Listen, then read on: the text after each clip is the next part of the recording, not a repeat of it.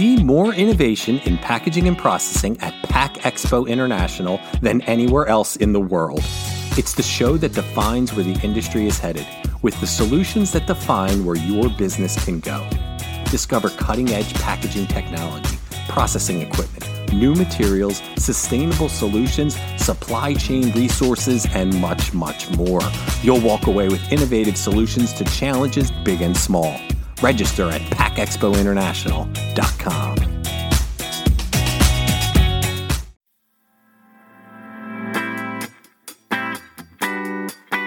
You're listening to Unpacked with PMMI, where we share the latest packaging and processing industry insights, research, and innovations to help you advance your business.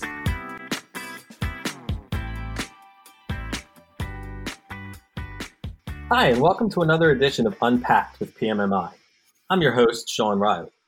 For the past 4 years, the Wall Street Journal has brought together a who's who of the biggest names in food for its Global Food Forum.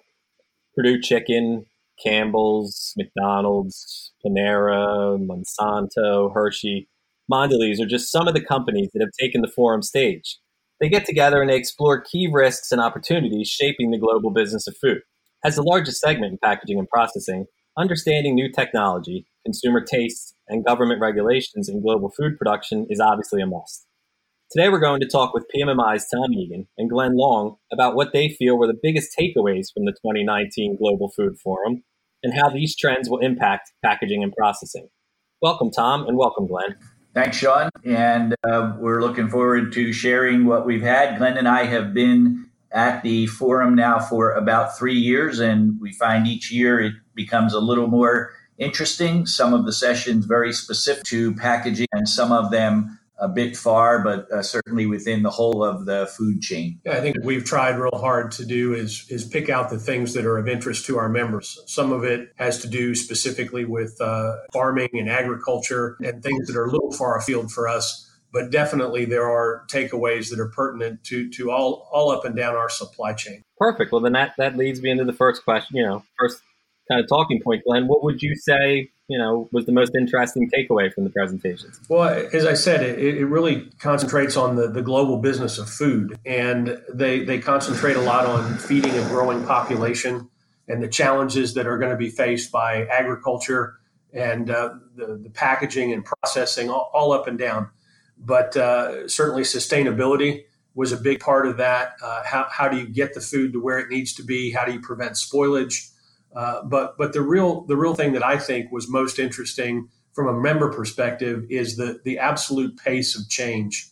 The consumer, wants what they want, and they want it at a rapidly evolving rate that makes it incredibly difficult for all of the suppliers to react. One of the statistics that was cited was that of 65 categories in your average grocery store, 62 of them, the category leader is losing market share. So there are all these innovations that are being put forth and all these product innovations and packaging innovations. And it's incredibly difficult for even the big CPGs in particular to react quickly enough to meet the consumer demand.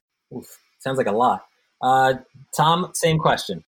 Yeah, I like Glenn's riff on that piece where there's a big push on sustainability. At the same time, I am looking and saying I think the wide variety of issues that were covered was somewhat striking to me, and that no one issue is in a vacuum. That is that to solve discussions that some of the presenters did about water is not completely separated from what it is that you're going to do to provide food for a growing global population. So I just saw that whole idea that the issues and the potential solutions are linked, if you will. And we had presentations about plant-based protein and vertical farming, which I thought was pretty fascinating. The vertical farming that was separate from the plant-based protein talked about the use of what was many decades now has been talked about as hydroponics, but beginning to do it on a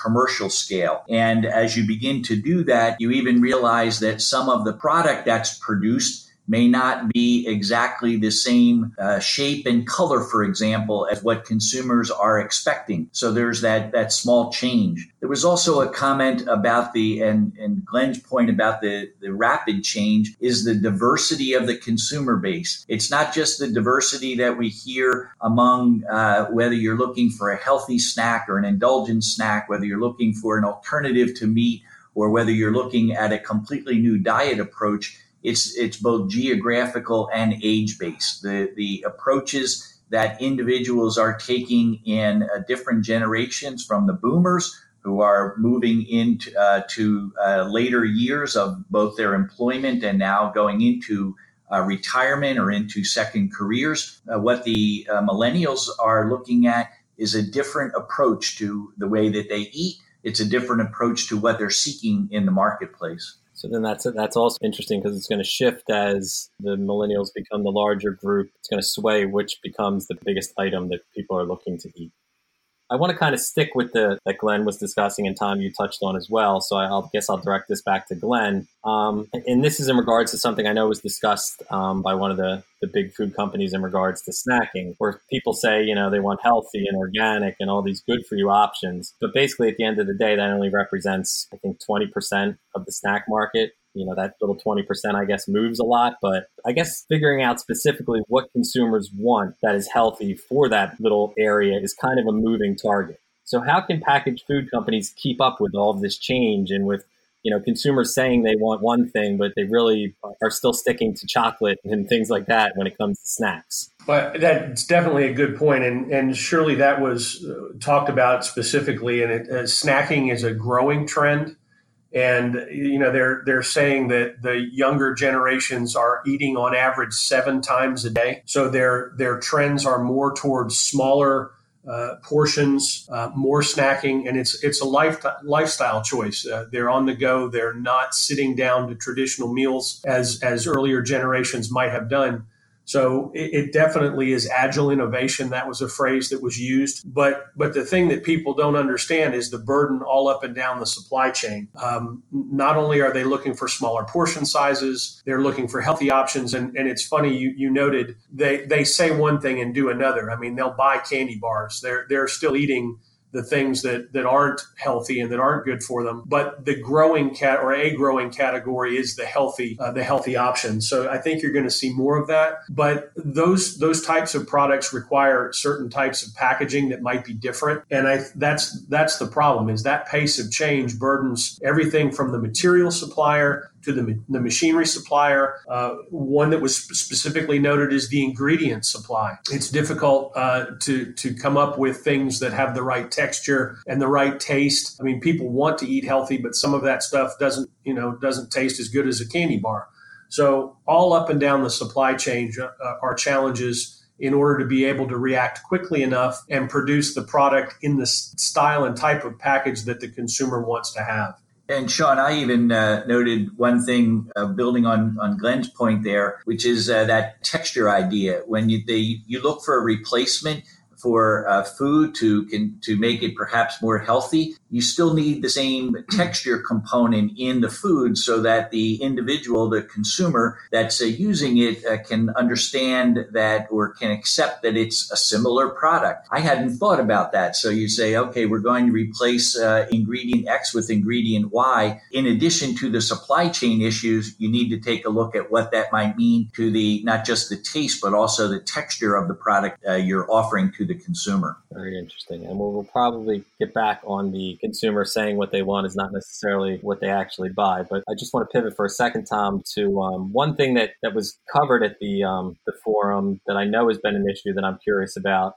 Agricultural companies, farmers, have struggled recently to know which crops, because again, consumer whims are changing all the time, and they're not sure what crops are going to be the ones that the consumer is going to want when they go to the grocery store. And with something like crops, it's not something you can determine week to week. It's something you really need to plan out. I understand one of the sessions they got into how automation and big data was going to be a key, I guess, to trying to solve this puzzle. Could you speak to that? It was a really good presentation. Deere and Company were one of the panelists, and they spoke about what they're doing with their big data collection in agriculture.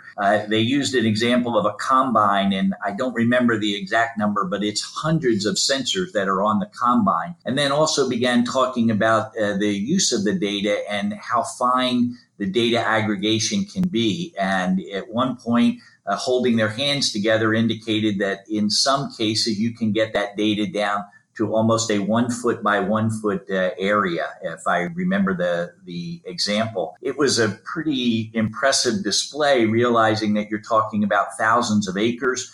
You're looking at contours where there could be a slope to the area that's been planted. I was thinking about that and had a chance to talk briefly about what that might mean or what is similar to that for what we have with the big data acquisition that our members are doing and working with the CPGs, and found, interestingly enough, that some of the same issues apply. One is that the amount of data that you can collect is enormous, and it's less about the data collection and more about the data analytics. The other is that the companies are still addressing who controls that data. That is, if you're using the data to help the machine that's out in the field do a better job of harvesting or of planting or of monitoring. The presentation mentioned that with the monitoring, for example, a herbicide use could be down almost 80%. So think about that in packaging, where we might call about utility usage, not herbicide, but water, or whether it be electricity or air. So with that data collection, you're able to do the analytics and say we can reduce the use here, here, and here. That's a direct applicability, even as we understand they are from two diverse areas. The last piece was the possibility of not just aggregating that data to make the better use of a machine or to make a better machine on the part of the supplier, but the last element was what would be the possibilities of perhaps using that data to do some forecasting or to do some information with regard to the best crop rotation, finding out that field benefits from a different crop rotation. Similarly, in packaging, when we have our members and the CPGs aggregating the data, is there information that can be gleaned from that relative to the changeover from product to product and how effective that can be if we do a sequencing that is this product, then this product, then this product? Not specifically addressed at the conference, just a direct applicability to PMMI members and their solutions that they offer. Sean, I think we'd be remiss if we didn't acknowledge the politics in this. I mean, the burden on the farmer is incredible from, tariffs and shifting because of global politics. But there was also a dairy from Wisconsin that specifically noted how difficult it is on the environment when you have a very large dairy farm. The impact on the environment, the runoff, the groundwater contamination from a big farm. And when you do it on such a large scale, because of the need to feed such a large population, there are environmental impacts. So you're back to the sustainability thing again. And one of the places where I close the loop is, packaging in a lot of cases is the bad guy. I think one of the things that's not picked up on enough, especially in the forum, is the need to have the right kind of packaging to be able to distribute the food products to such a large population and to prevent spoilage and increase the shelf life. The statistics on the amount of food wasted are just incredible. And I don't have them in front of me, but they cited how much crop is left in the field because they can't accurately predict the demand. So a lot of it is never even harvested because they don't have need for it. And there's theory it's better to have a little too much than not enough. So a lot of the product is never harvested or used to begin with. But even more, a huge amount is lost in the distribution because of spoilage, either through the distribution channel or at the point of the consumer. I mean, how much food do you throw away from your refrigerator because you didn't eat it all or because it went bad before you got a chance to use it? So I think packaging has an opportunity to play a critical role in that. And it's something that is talked about, the development of different materials, the development of active and intelligent packaging. So all of these things are aimed at trying to reduce that food waste. So it needs to be looked at as a benefit.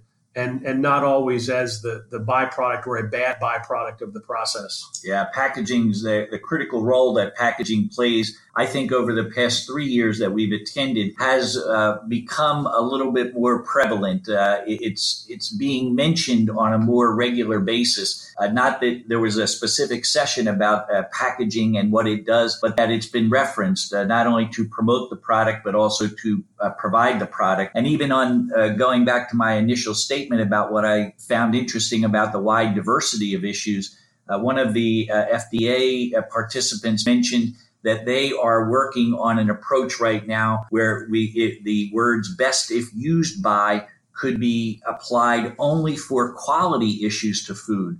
So, there's been discussion in packaging circles and among CPGs about what those different words mean because they are confusing to the consumer. What we've seen here is that there's an approach to say best if used by is for quality issues only, meaning that the product could no longer be used by the consumer well. So I think that's kind of that interesting little additional element that goes to that diversity of items that were discussed and how they come back and play within the whole of the supply chain. And that kind of, I guess, ties back to, we always hear about the collaboration issue with food producers or CPGs and OEMs. And I guess it seems like you've seen maybe a little bit over the 4 years where they're starting to recognize the importance of collaborating earlier or more with the packaging part of it so that to ensure that, A, there's not as much waste, B, things like you said with the sell-by date and stuff like that. Is that fair to say, or is this just kind of like a one offshoot thing that you noticed? And I think that's always been an issue is the point in the timeline at which different parts of the supply chain are brought in. But I think you're seeing a more collaborative effort. Again, it has to do with the pace of innovation and what's being required of the product. So both the actual product itself and the package that it goes in. I mean, I think the industry's changed over the last 5-10 years. And the days of these massive lines that were built to last forever, that were going to run the same product in maybe a couple sizes, but run it 24/7. It's just not like that anymore. They need to be flexible because you never know what the next thing is going to be. So the consumer is driving this demand, and I think that's made its way all up and down the supply chain. I think there's also the recognition that the supply chain, which I think we were talking about and we've touched on now a couple of times here, is more complex than ever. And there are challenges with either trying to shorten it or to adjust it, to modify it.